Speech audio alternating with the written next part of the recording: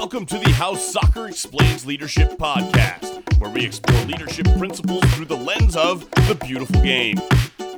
Welcome back to How Soccer Explains Leadership. Thank you so much for being a part of this show. Thank you for just really being able to be part of this conversation. Paul Jobson and I absolutely love getting to do what we do. And, the interview that I get to do is no exception. This is a guy that I met on Clubhouse last year, really just talking about how Ted Lasso explains leadership. And it was just a fun thing that we threw out there. And this dude from Manchester, England shows up on Clubhouse, and we end up just hitting it off and having a blast together. So finally, I'm getting him to be able to have a conversation with us. So today, I have Phil Smith with me, and Phil is vice chairman and owner of Ossett United. It's in the 6th division of the English Pyramid. If you don't know what the English Pyramid is, just Google it, check it out. 6th division's pretty darn high. He's the super proud father of a super cute little girl. He actually owns rights to Nerf. How cool is that? All the balls that we've been play with for my entire childhood in UK, Europe, and Middle East. And he's a management consultant, a whole lot more. I mean, I'd go for a full hour just given this dude's bio. So, Phil Smith, how are you doing, man? Good. This is early for you, but it's the end of my day. I've done a full day. I've walked the dog. I'm dressed in my dog walking uniform, and here we are, sat in my kitchen. You made it out like we're friends there. I don't remember agreeing to that. Well, I just do stuff like that on this show, and because I can edit out anything, right? So if just that part where you said that, I just want to make it known that like I know you and you know me. So it's one of those things, Let's fake it. Oh, Phil, listen, I couldn't live without you, man. Couldn't live without you.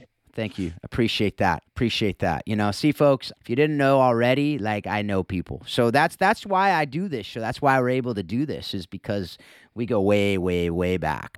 Anyway, speaking of way back, we've had some good conversations about kind of a crazy story. This half of the season, we've been able to share some really cool stories from people, and yours is no exception, kind of how you got to be where you are today. We throw out different things that you're doing, but your childhood going into college and after college, first few years, there's some pretty cool things. Can you just share that story with our audience? So I was very fortunate to be offered a scholarship to play soccer over in New York on Long Island, a sort of a chance of a lifetime, really. Two of us were offered this opportunity, and the other guy never got on the plane and never told me or anything. It just landed on the other side of the pond, looking for the guy, and he was never there. So into the breach on my own I went, and you know what, an unbelievable experience playing soccer.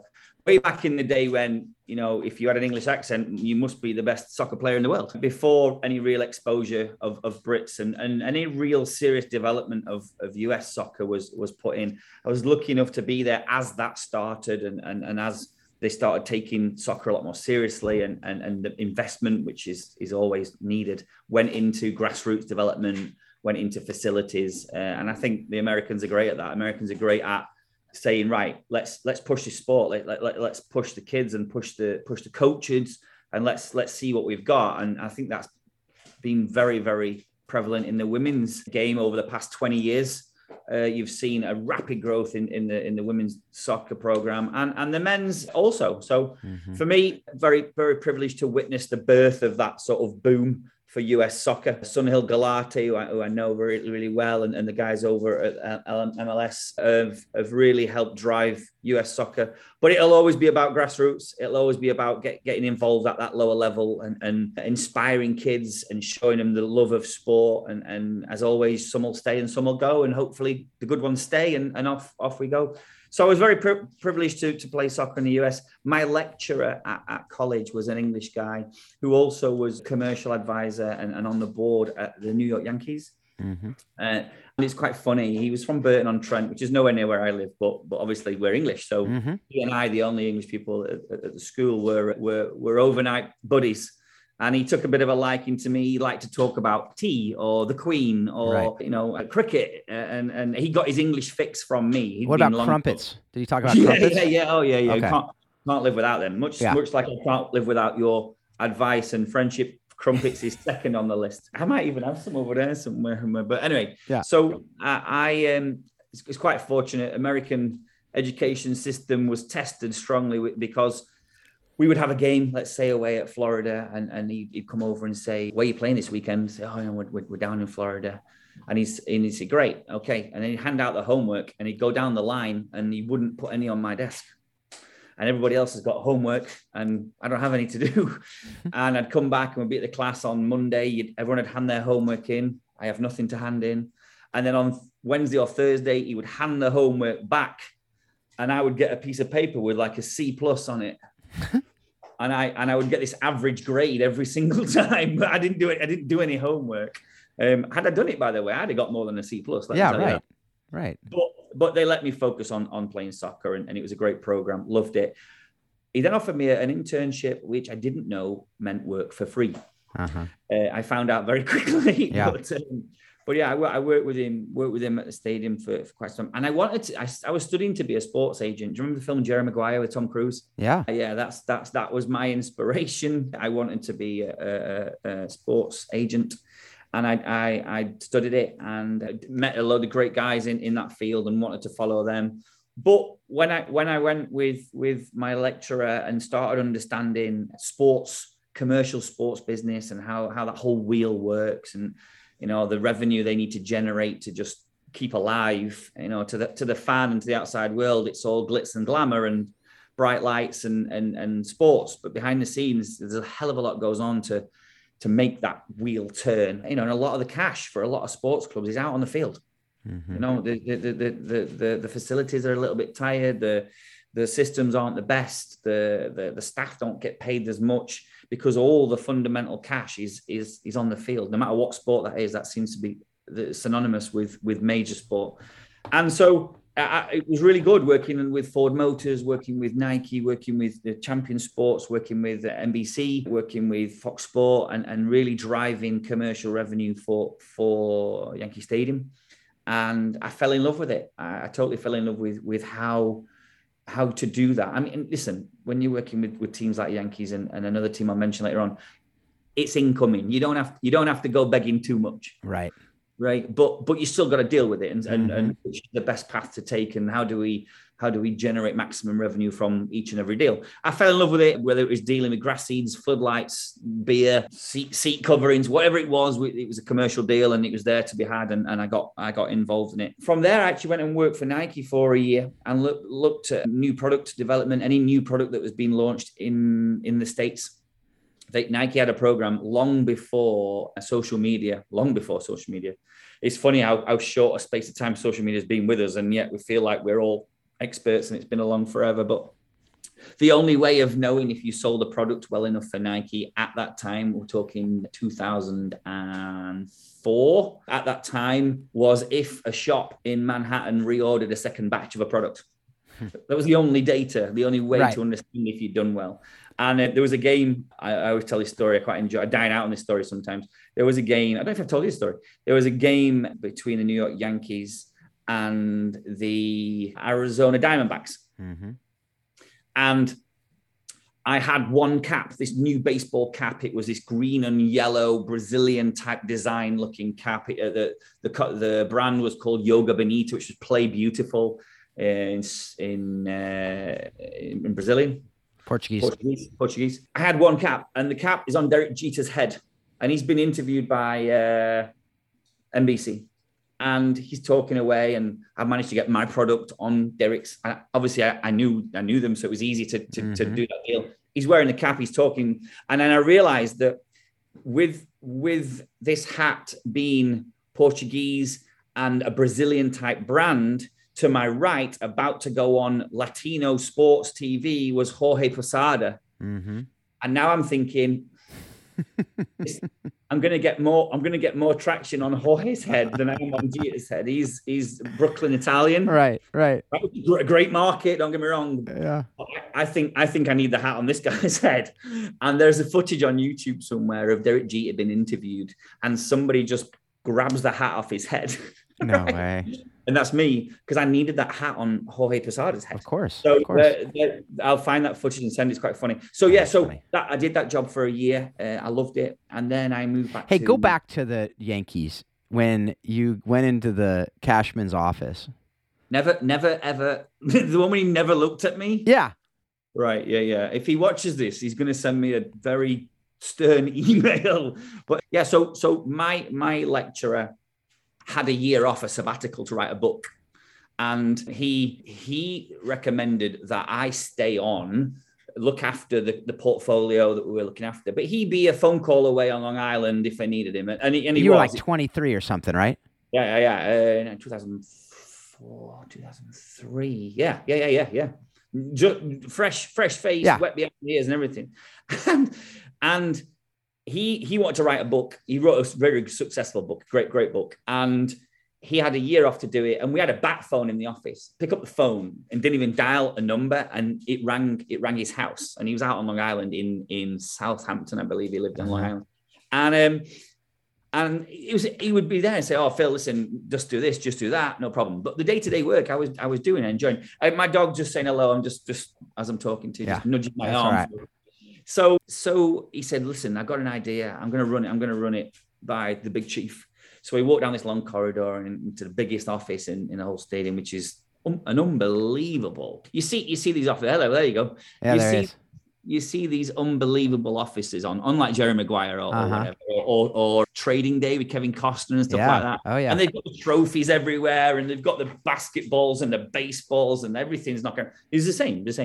And he's at the far end of the office, and he's writing. He's writing or reading a book. Forgive me, one or the other. He's got his head down, and we were at the door.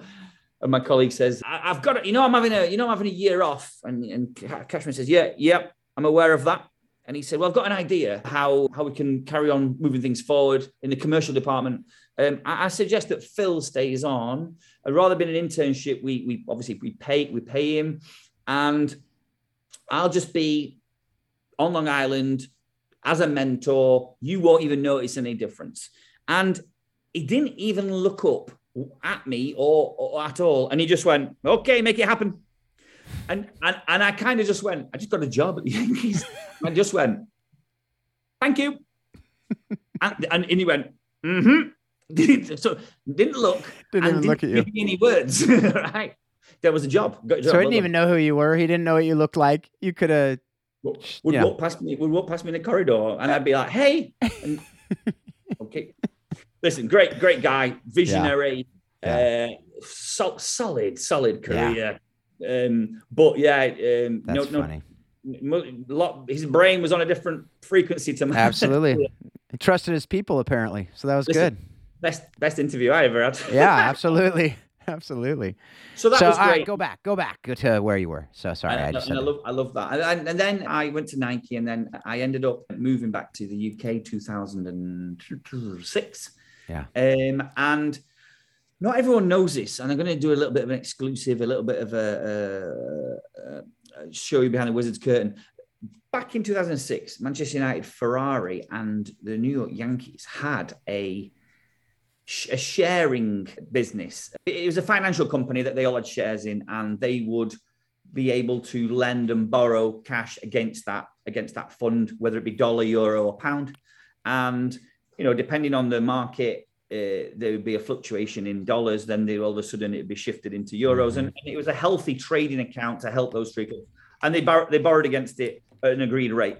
The guy that managed that fund, who works for the Glazer family at Red Football out of Tampa, called me and said, "When you get back to the UK, I want you to go and meet a guy who co-founded the Muppets with Jim Henson, and then took the Cirque du Soleil from being a street act to being 30 shows a night anywhere in the world, extravaganza. He's now working for the Glazer family, and he's running Manchester United's business. Man United split into two. There's Man United Football Club and Manchester United Limited, which is the business. Yeah. And he's running the limited side. David Gill's running the football side. So I said, "Oh, why not? Yeah, I'd love to meet that guy."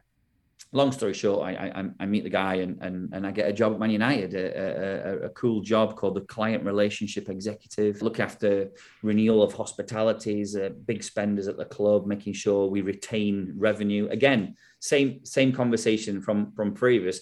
There's so much goes on to retain revenue, incoming money, sponsorship money, corporate hospitality, whatever. There was one lady who donated £300,000 per year to the club in order for her 2 sons to attend one game and sit in the director's box once a season.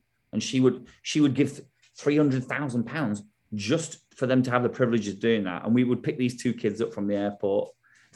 One of them, not even so you're looking forward to the game? No, whatever, not bothered. And we'd take these 2 kids to the ground and we'd show them around and we'd treat them like royalty. And they wouldn't eat the food in the 5-star chef had made this amazing food. They wanted Big Macs.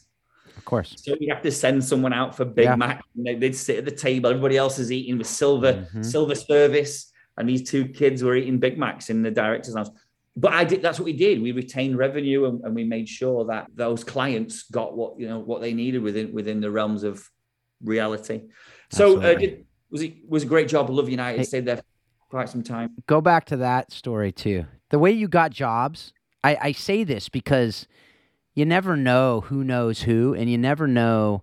No. A part of leadership is listening and being available and just going and meeting people that you don't know what they're going to do for you. So you said you had the buddy who knew the guy who ran Limited, right? So you met him, and then he got you an interview with the guys or I don't know if it was in that conversation, but I remember you talking about them asking you if you were going to go work for the competitors or whatever. Yeah. So tell that story.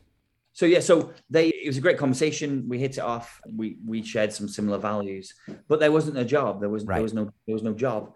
And we shook hands and I left actually. And he called me later that evening or the following day, very soon after I met him, and said, I've been thinking about our meeting, really enjoyed it. But let me ask you a question.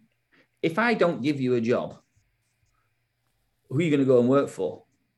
And I jokingly said, Manchester City, Liverpool, Everton, picking somebody fairly close geographically. And he said, that's what concerns me. That's what concerns me. I said, okay. And he said, could you come back on Monday, the following week, after the following weekend? Come back on Monday. I'd like you to meet a few other people in the business. So I did. I went back on the Monday, expecting to meet him and another couple of people for a coffee. Yeah. And I walk in this room and there's 9 people sat around a boardroom table and the board are there on a Monday morning. And I recognize a couple of them, a couple of famous people on the board. And I'm sat there going, oh my goodness.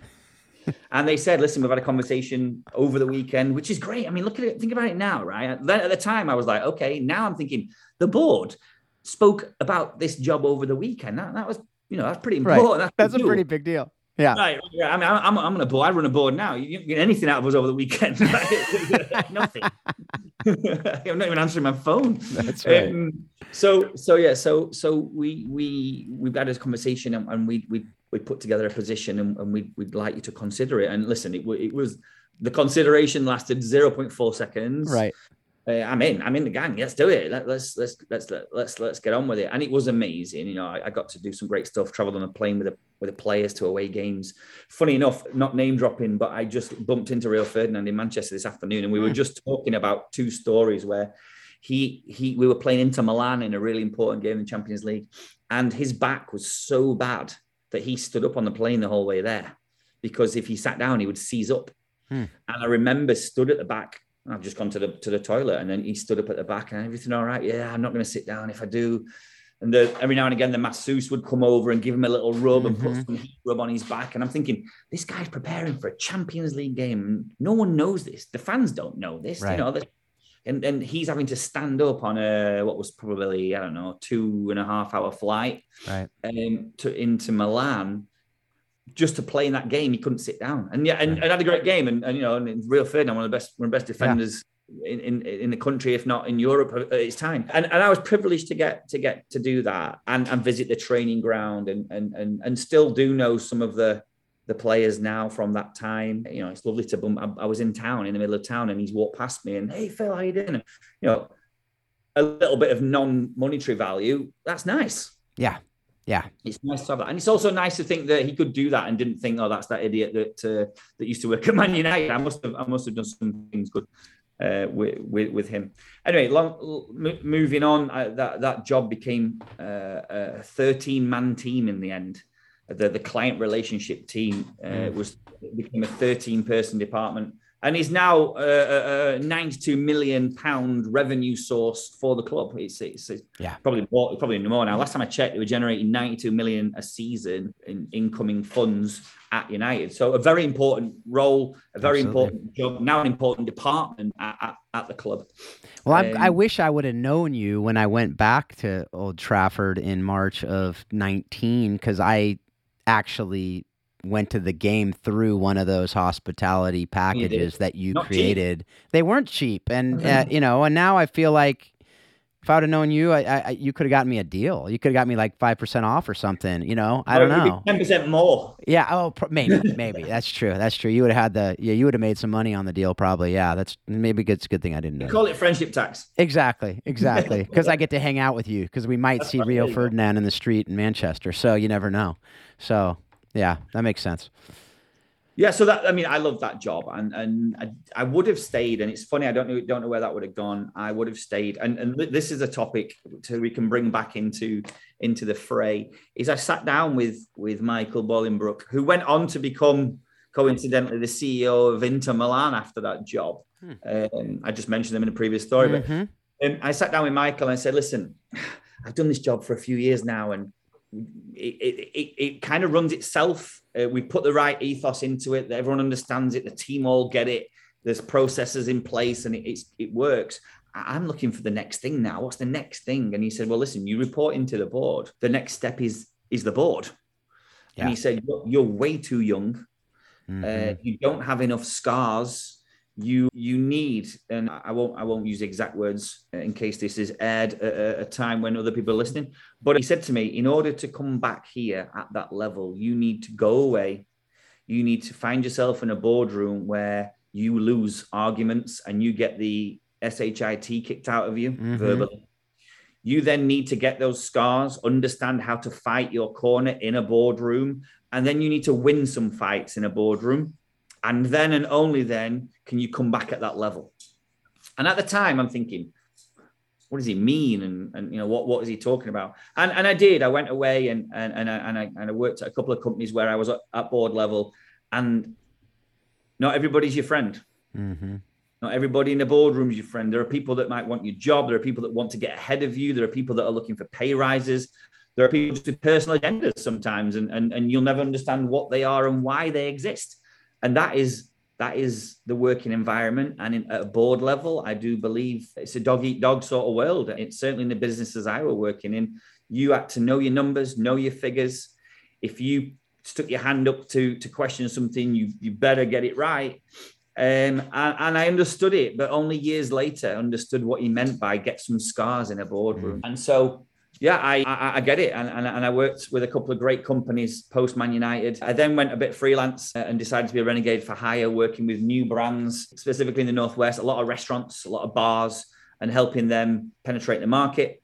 Ended up finding myself at Melia Hotels, Spain's largest hotel group. Very, very great, big company, run by a family, still run by Gabriel Escarra and his father. And that was fantastic. Love working for Melia. A lot of traveling. Had a child at the time, only less than one, and found myself missing out on little things. I said this to someone earlier today. I would come back from a trip and my little girl would be able to colour in the lines and not smudge over the lines. Oh my God, look at this. She's colouring in the lines. And my partner would say, she's been doing that for 4 weeks. And she'd develop a new word or understand what was going on the TV and point and say a word. Oh my God, look, she recognises Peppa Pig. And she recognized her 3 weeks ago. Yeah. And I realized that I was losing out on this wonderful little person's development for the sake of a job. and that work-life balance was wrong. So I stopped working for Melia purely because I wanted to see my little girl grow up. And that's an interesting lesson to learn. When do you stop chasing the dollars and realize what the important things are in life? And that was a bit of a shock for me, that one. Nobody told me about that. That just happened on a random Thursday evening. That hit me like a truck, to be honest with you. Yeah. And that's it. I changed. I worked more domestic. And now I find myself owning and co-running a non-league soccer team down in level 6, division 6 of the English pyramid, as you mentioned before, and also working in tech, specifically for large sports stadiums and arenas. That's what I'm currently finding my daily work. And as you mentioned, also, I acquired, along with a friend of mine, the rights to Nerf in the UK, Europe, and the Middle East. During lockdown, I did a deal with Hasbro to obtain those rights, and we're launching a whole series of products in the UK at the moment, and then we'll take it further out. And that's pretty much a life. That's it. There it is. Well, and the Nerf thing, if you're in Manchester, if you're visiting Manchester, you need something to do between, games or whatever, and you want to go and just battle with people, you can do like Nerf War in this new facility. That is it open yet, or is open it in September? Open in September. So wait till September, catch a couple matches. Oh, you said Let's open create, or let's it's open? Let's create a code or a password from people who listen to this podcast, and they can get in at half price or something like that. HSEL 50. There we go. There we go.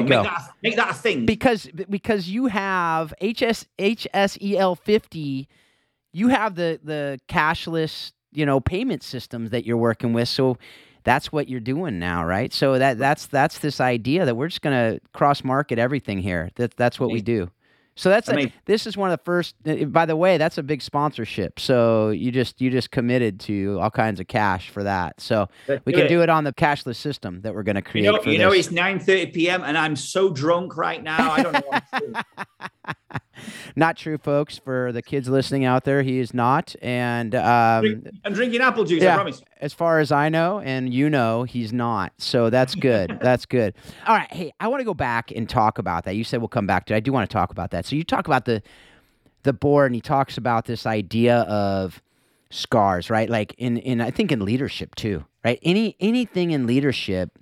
To be a great leader, you got to be a great follower. To be a great leader, you have to fail. If you're not failing, you're not learning, right? All these ideas that we hear, how many of those, and what lessons did you take from your playing days into the Yankees, Manchester United, the board, these things that you're doing now? How much of what you're doing now is colored by you playing and learning on the pitch? Great question. And so many. I'm trying to literally hold one as they fly past my. Yeah, just a couple, 2 or 3 that pop in your head.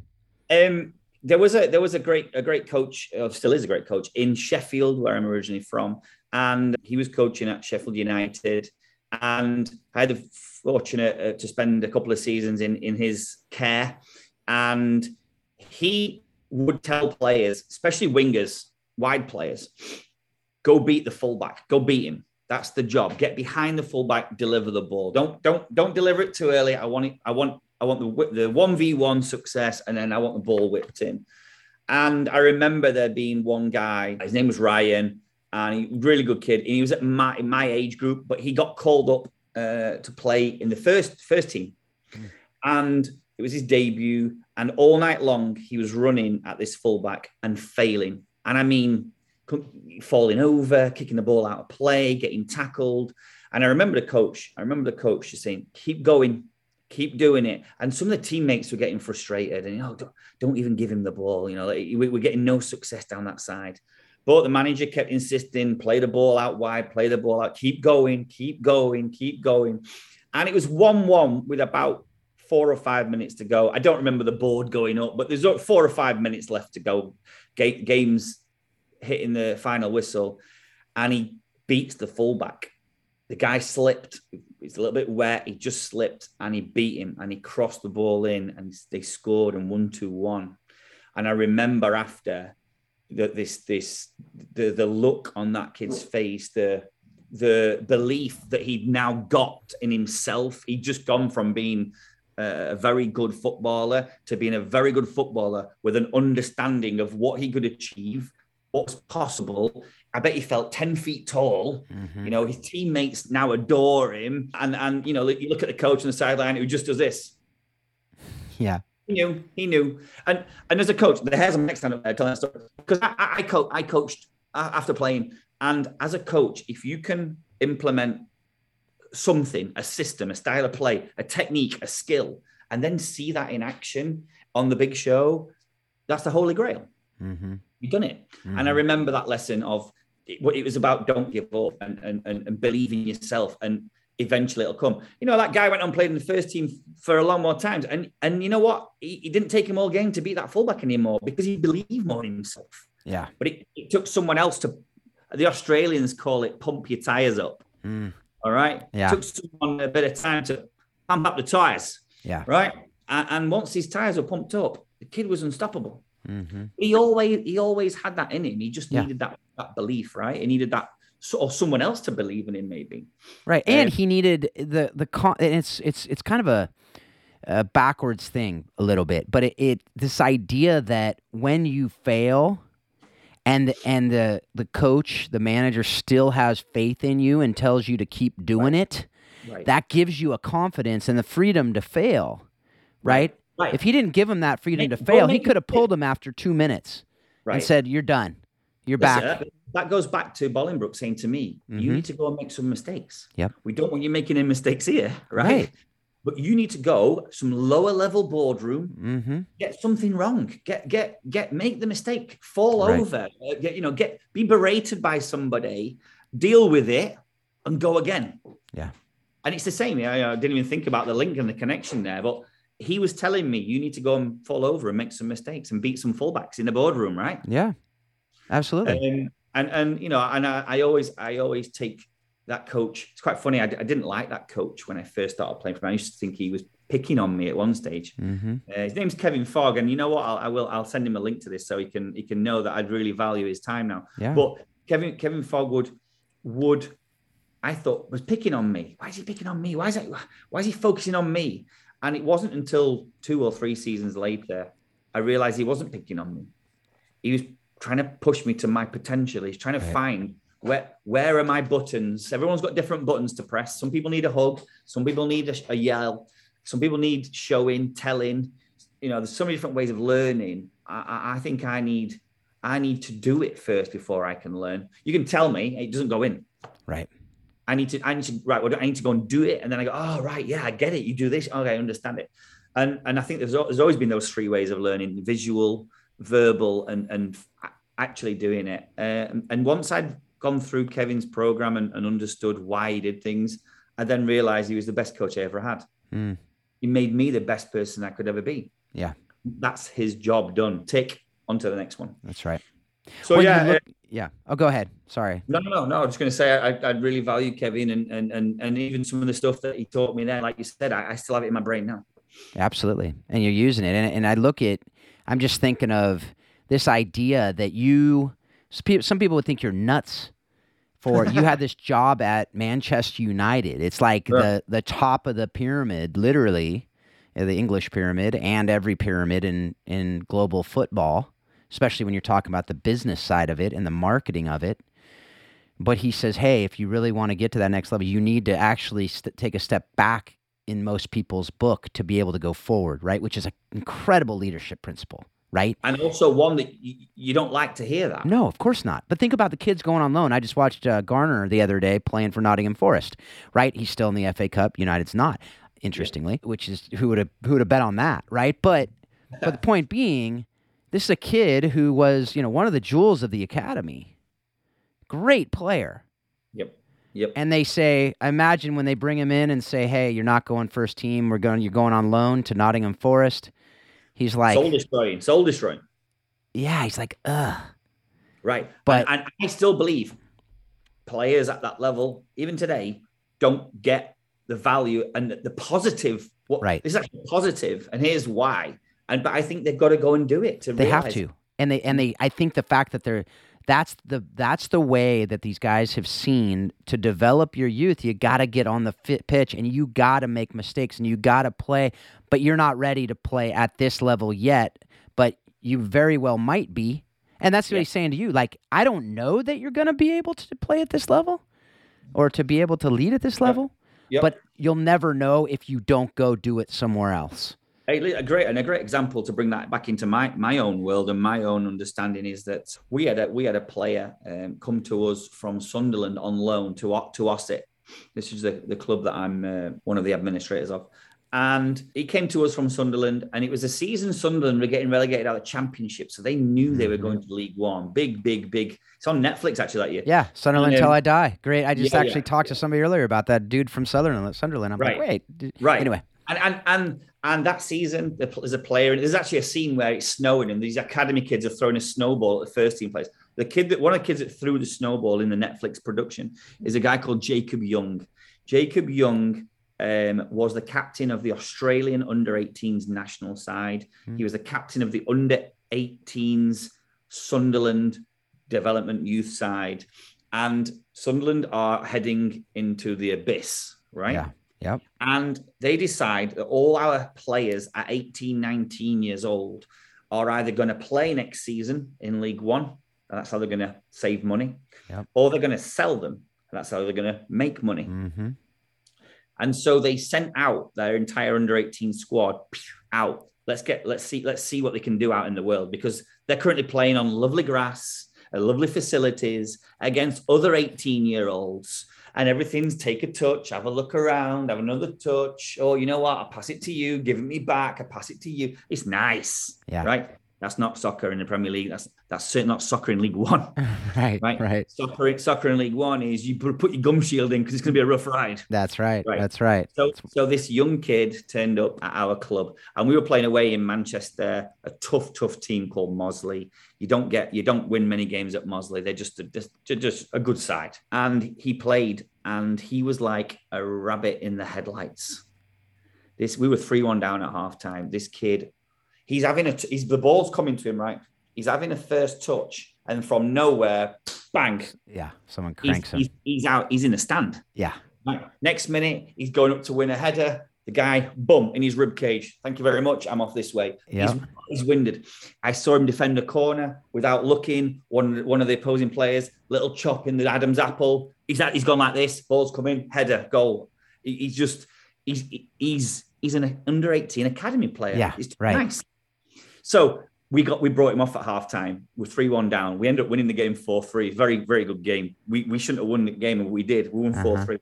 And Jacob learned a tough lesson, and it took him 3 or 4 weeks. He stayed with us for 4 months, and on the last game of the season, he marked the league's top goal scorer and won man of the match for preventing him from scoring. And Sunderland decided he wasn't to play in League One. They were going to sell him, and they sold him to Wolfsburg for 1.4 million, and he ended playing Bundesliga the next year. Wow.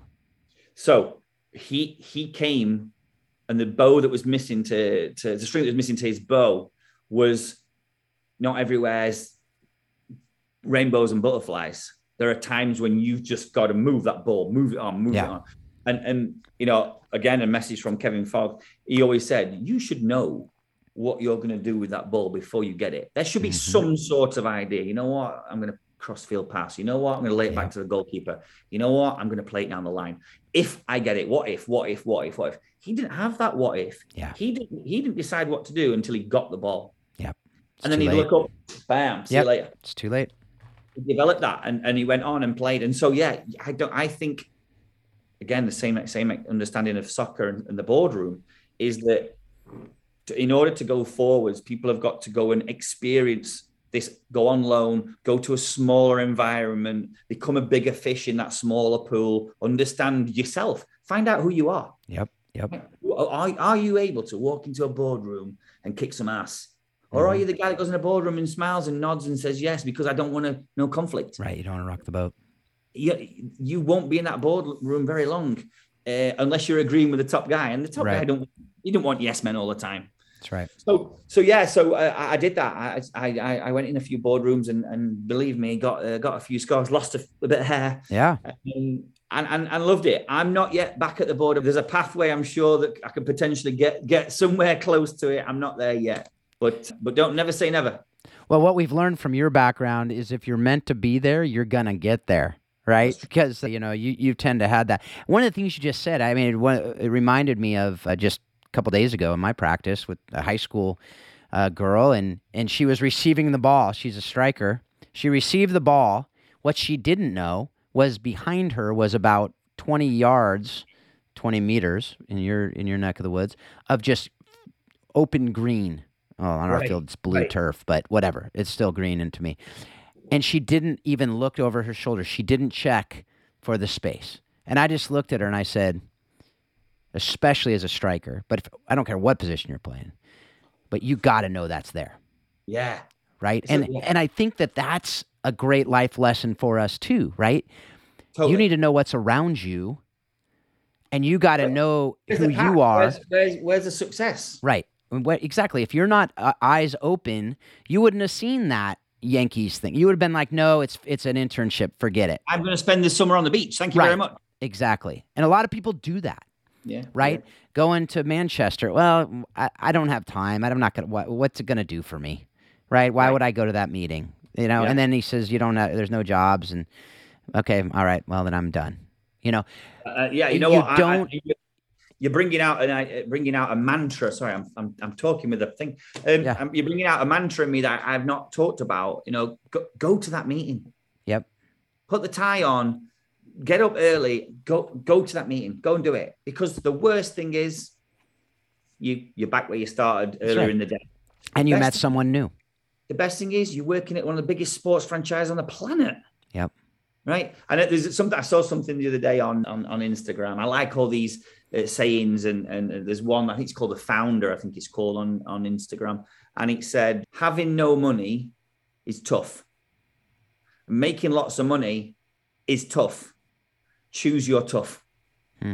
Right. And that sat with me for a few days. That has, you sit on the couch, watch the extra Netflix episode, play on FIFA on the PlayStation, and be where you are, or don't put it down. Go and find the opportunities. Get off the couch. Yeah. Knock on the door. Go to the meeting. And it'll happen. It will happen. There's nobody that unlucky that they've been to all the meetings and nothing has come out of it. Nothing. That's not possible. Something will happen. And I do believe in rubbing shoulders with the right people, put yourself in the right environment. Again, another Instagram silly quote about if your circle of friends are not talking about positivity and progression and being good and helping each other, then you're in the wrong circle of friends. Yeah. And I've managed to build a good circle of friends. And I do count you in that circle now, Phil, but I've got a good circle of friends who will push me and challenge me and help me, but also ask for help too. Yeah. Absolutely. And I'm very happy in a good space, man, in a good space right now. Yeah. And that reminds me too of don't say no for them. No. Right. Too many people pre-fail and go, well, I'm not good enough. I'm not going to, right? Or I don't have what it takes. You could have easily said, I don't have qualifications for anything. When he said, hey, you want to take this for the year when I'm going on sabbatical, you could have been like, bro, I'm 23 and I'm from the UK. I don't even know baseball. I don't even know what these rules are, right? Like you could have had all these reasons why it doesn't make sense. There were a lot of reasons why. Because you know what? It didn't make sense. No.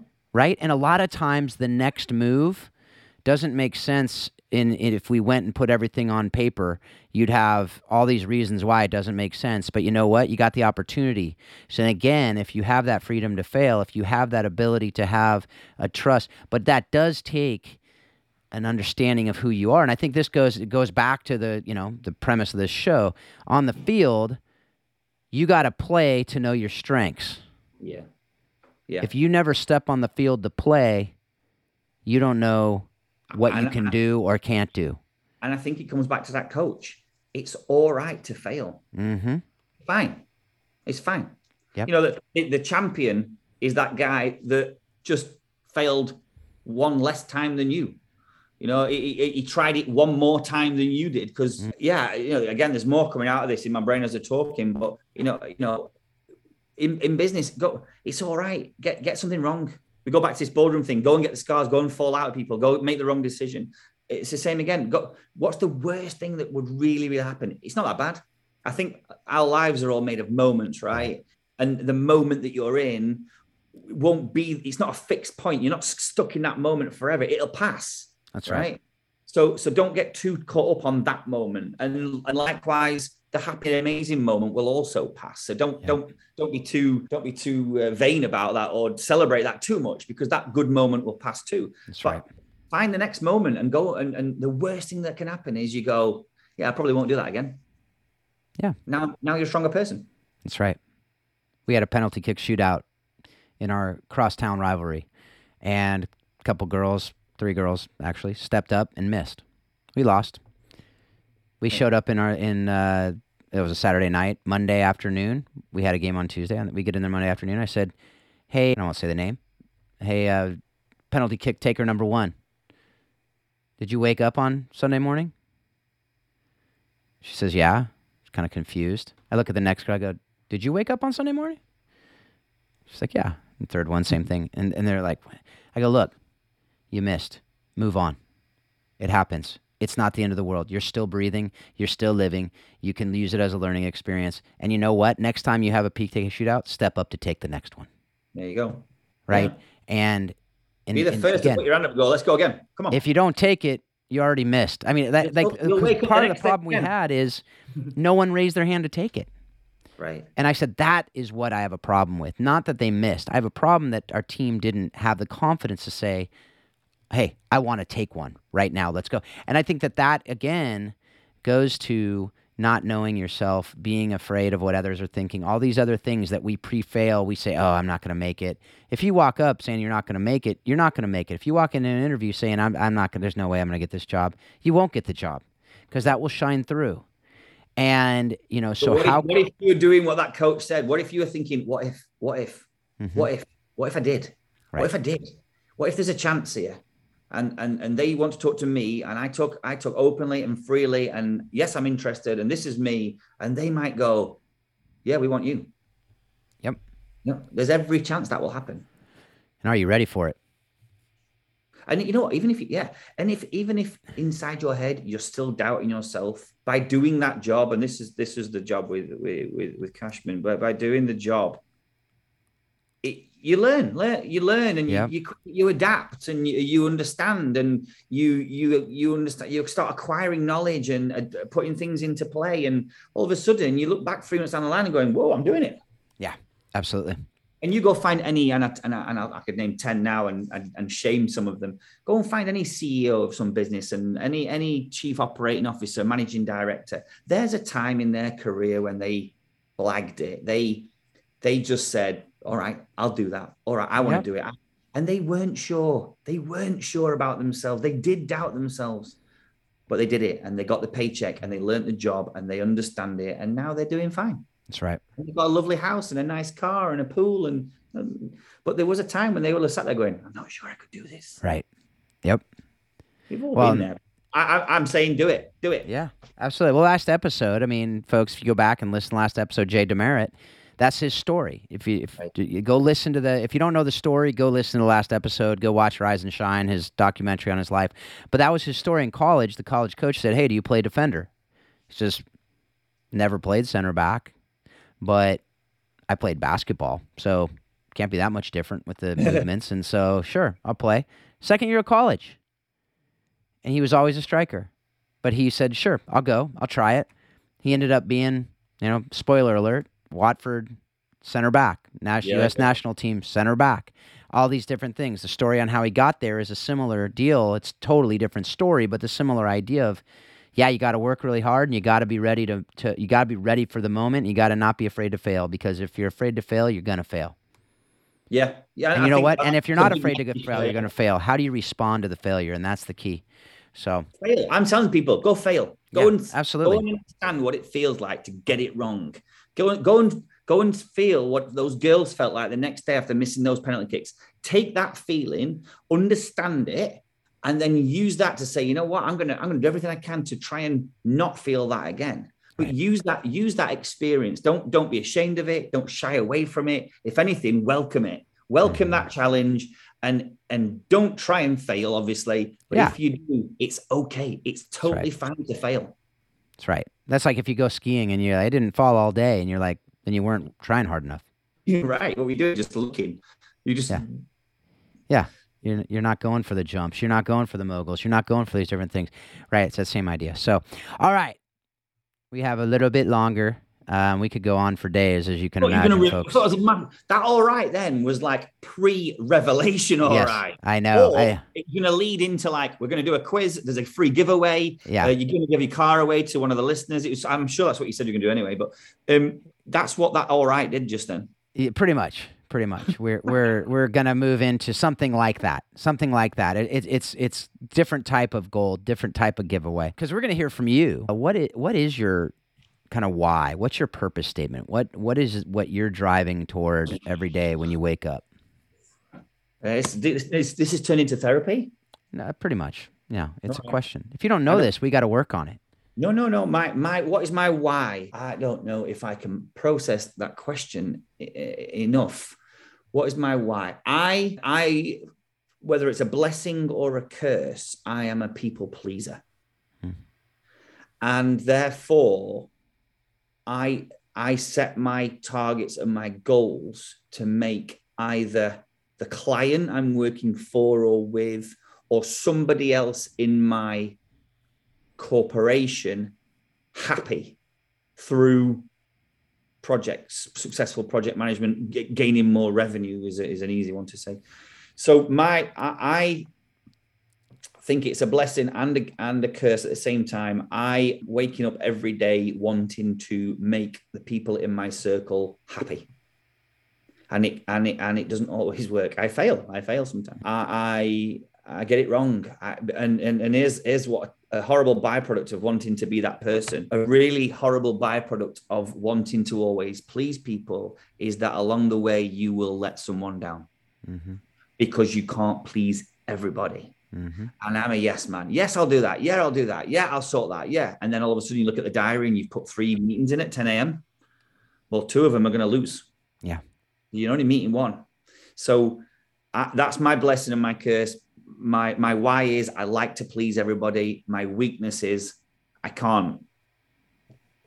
There you go. That's a bit of therapy for you. Yeah, that's a good segue into my next question, which it's actually the last episode we did. The last How Ted Lasso Explains Leadership episode was episodes 9 and 10. We talked about that, where Ted also, similar to you and me, he's a people guy. Right. And he didn't want to bench Roy. Right. And because he knew he'd be letting him down. But if he didn't bench Roy, he'd be letting other people down. Right. And so on the pitch, if you're the attacking midfielder and you have both wingers on the outside calling for the ball, either you're going to take it in and shoot, you're going to not make either of them happy. You're going to pass it to one and make the other one unhappy, or, pass the other guy. And so that's just life. But with that, we have our drivers, we have our filters that we need to put things through. And so that's something that is critical for us to understand ourselves and our struggle for that, and to surround ourselves with other people who will help us understand, look, you're not going to make this person happy, but that's the right thing to do. Yeah. Yeah. Right. And that's the rub, is that we can't make everyone happy all the time. We can't please everyone all the time. I can't go into the detail of this, but yesterday I had a crossroads decision in business to make, and the right thing to do was to pull the plug on a project, because it wasn't going to be the one we all want, and I could see it and everybody else could see it, but didn't raise the flag or fire the flare into the sky and say, this is not working. It's not working. I can see a lot of money going to this and it failing, and a lot of money would have gone into it, and it would have failed. And so not easy to pull the plug on that and do that, but the right thing to do. And that comes out of reading a book that I read on vacation a couple of years ago. It's a swear word, so I can't repeat the name of the book. So we'll call it The Art of Not Caring is what we'll Yes. call it. I think we know the book. Yeah. So, Okay. yes. And that book isn't actually about not caring. Mm-hmm. It's about caring about the things worth caring about. Right. And prioritizing, understanding that you cannot please everybody, and understanding that if you do the right thing and you stay true to your beliefs, then you are doing the right thing. And I've taken from that book that's why I made that decision yesterday. Phil of 5 years ago, no, let's do it, let's do it. No problem. And we hit a brick wall and we spent too much cash and it's not worked. And we all spend a few weeks licking our wounds. Mm-hmm. I've just saved the company quite a bit of cash, a lot of time. We move on to the next project. Yeah. I wouldn't have done that. I wouldn't have done that pre that book, Yep. And that's what it is. It's learning. It's continually learning.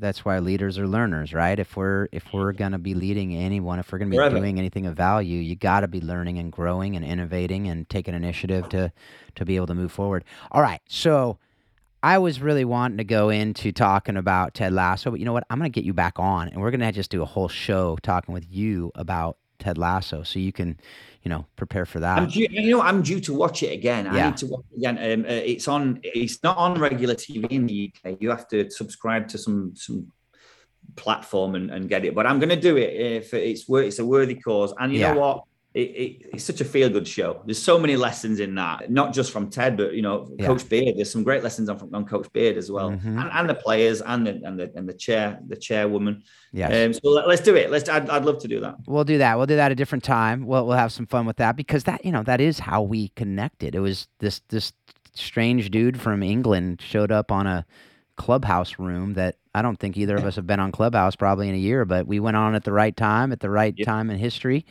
Again, fortuitous. The Phils got together, and for better or worse, I don't know. We'll see. Walk through the door, go in the room, and have a look. Exactly. You never know what might happen. This podcast never would have happened. This episode. So, folks, go through that door. Go take the meeting. Right. All right. 2 more questions. We ask these of everybody. So, what lesson learned directly from the game of soccer have you used in your parenting? All right, great. My parenting. I have a 6-year-old. Yeah, I know. She spends all the time trying to make me laugh, and she's cuter than you, so that's good.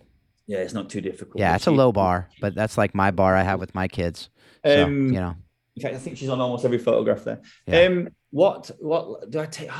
This is on the spot. What do I take into parenting from the past, from soccer?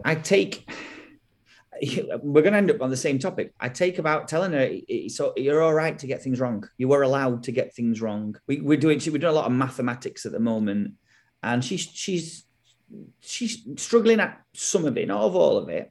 Mm-hmm. And she'll put, and she's 6, but she'll do 100, add 50 is 105. Mm-hmm. I can see how she probably got there, but it's wrong. Right.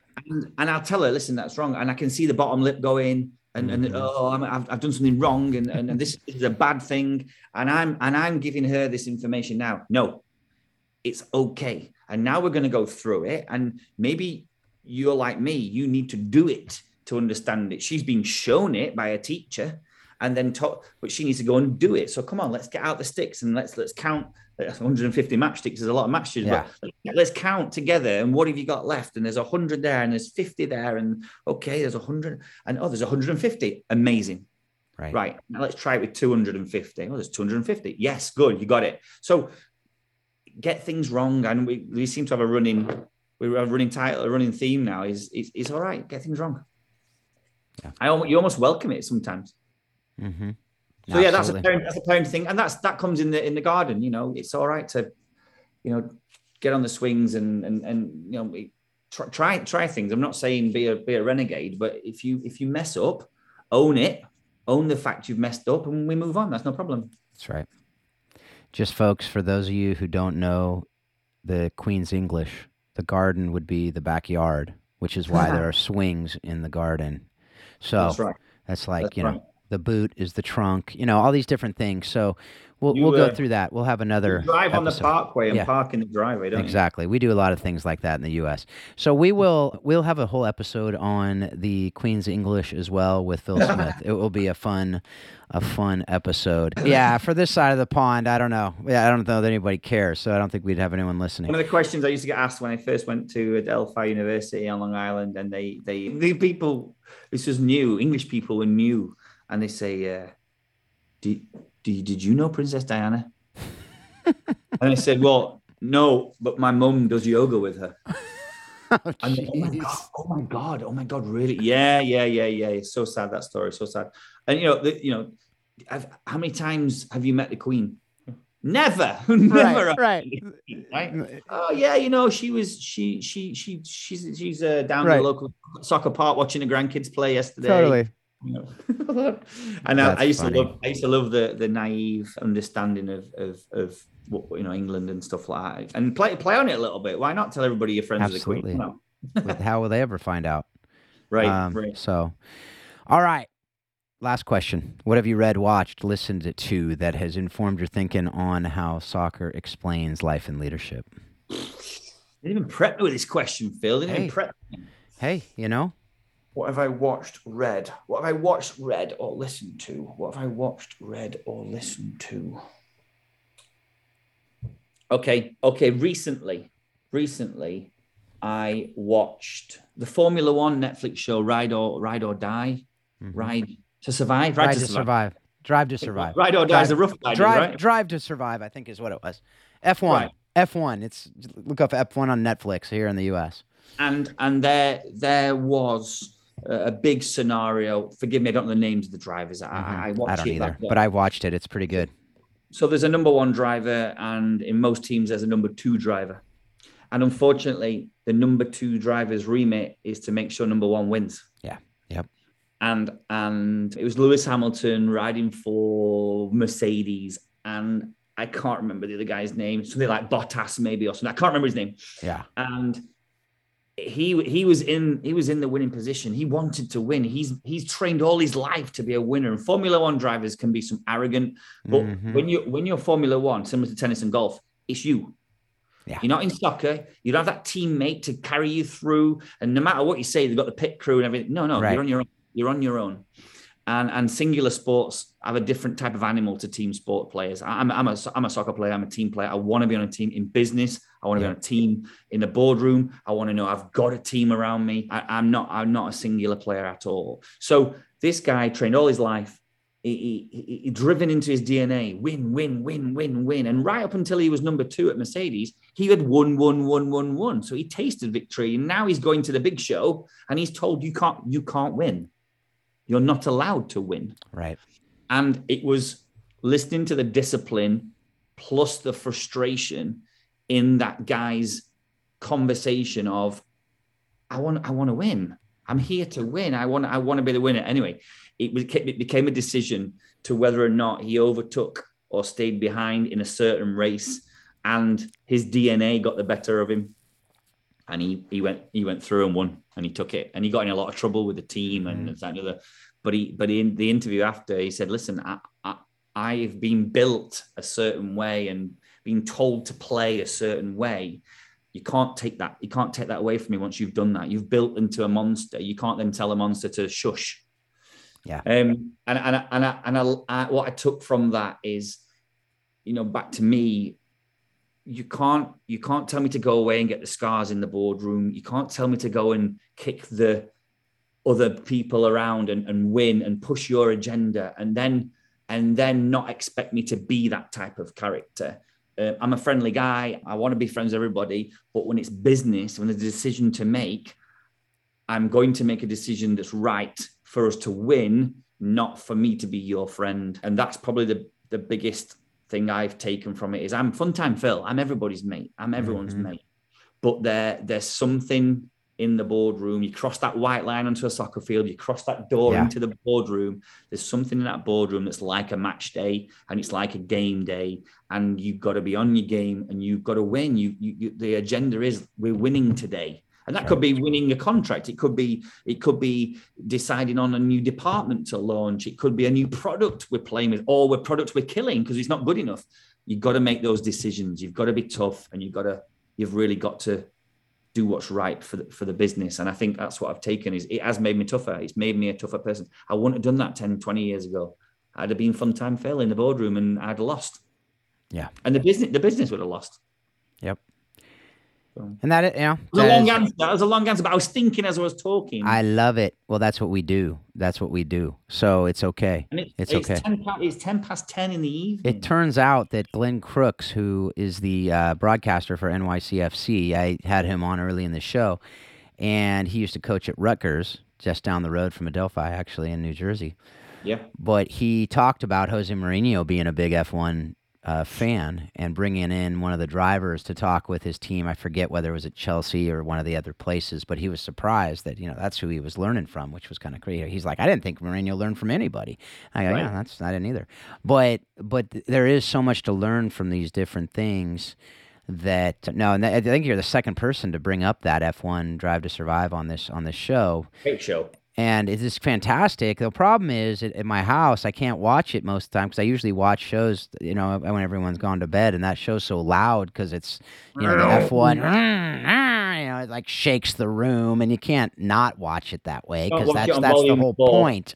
So, so anyway, but great show. I strongly recommend it as well. I'm not quite through it, but, there's some language, there's some other stuff, but it's major really lessons cool to learn in that show. It's unbelievable. When you talked about like the pit, I mean, a half second is the difference in those races, right? So like I used to watch racing Formula One when I was a kid. I'm talking 10 years old. Yeah. Right? 1980, right? That pit change, we were absolutely astonished that they could change the wheels and refuel the car in 30 seconds. Right. Oh my God, watch this. And the clock would come on. Yeah. To 28, 29, 30. Gone. Yeah. And you were like, oh my God, 30 seconds? Yeah. Now what we're talking? 2? Yeah, I think it was 3 seconds, like legitimately 3 seconds. It's insane. The clock doesn't even come on now. I know. It's too quick. Unbelievable. It's put you back up. What? How did you even do that? I can't. That guy pulled that wheel off so quick. How does that wheel stay on the car? Yeah. Well, a couple of times they didn't tighten them enough or something, and then they come. Yeah. And the amount of fuel that must go straight through that. Fascinating show, not just for the entertainment value, but there are some interesting lessons about self-motivation, self-preservation, being a team player, being an individual, being a renegade. There's loads of lessons in that show, and all those drivers are in it to win it, and they're a serious business. It's amazing. Absolutely. All right. Well, as I said, we could talk for a lot longer, but we're not gonna. We're gonna cut it off here now, so you can get to bed, and folks out there, you can go on to do whatever else you're doing today. So thanks again, Phil, for being a part of this, and for your friendship, and just for all that you're doing to make people happy. Good, really enjoyed it. Thank you. Very privileged to be involved, and thanks everyone for listening. If you still are here. Yeah, absolutely. All right, folks. Well, thanks again for being a part of this. Thank you for just again, being part of the conversation. I do hope that you do reach out to us. Phil at HowSoccerExplainsLeadership.com is my email. You can also join the Facebook group, How Soccer Explains Leadership on Facebook. If you're interested in coaching the bigger game, which is the program to help you be a better leader and to lead yourself, lead your players, and lead your team, check it out, coachingthebiggergame.com. And if you're interested in the Warrior Way with Paul Jobson and Marcy, his wife, are doing some really cool things down in Waco, Texas. If you're interested in that, check it out at jobsonsoccer.com. All right, without more from me today, I do hope that you're taking everything you're learning from this show and you're using it to help you be a better leader, be a better parent, be a better spouse, be a better just person in your community, using it to help make people happy like Phil does. And you're using it to remind you continually that soccer does explain life and leadership. Thanks a lot. Have a great week.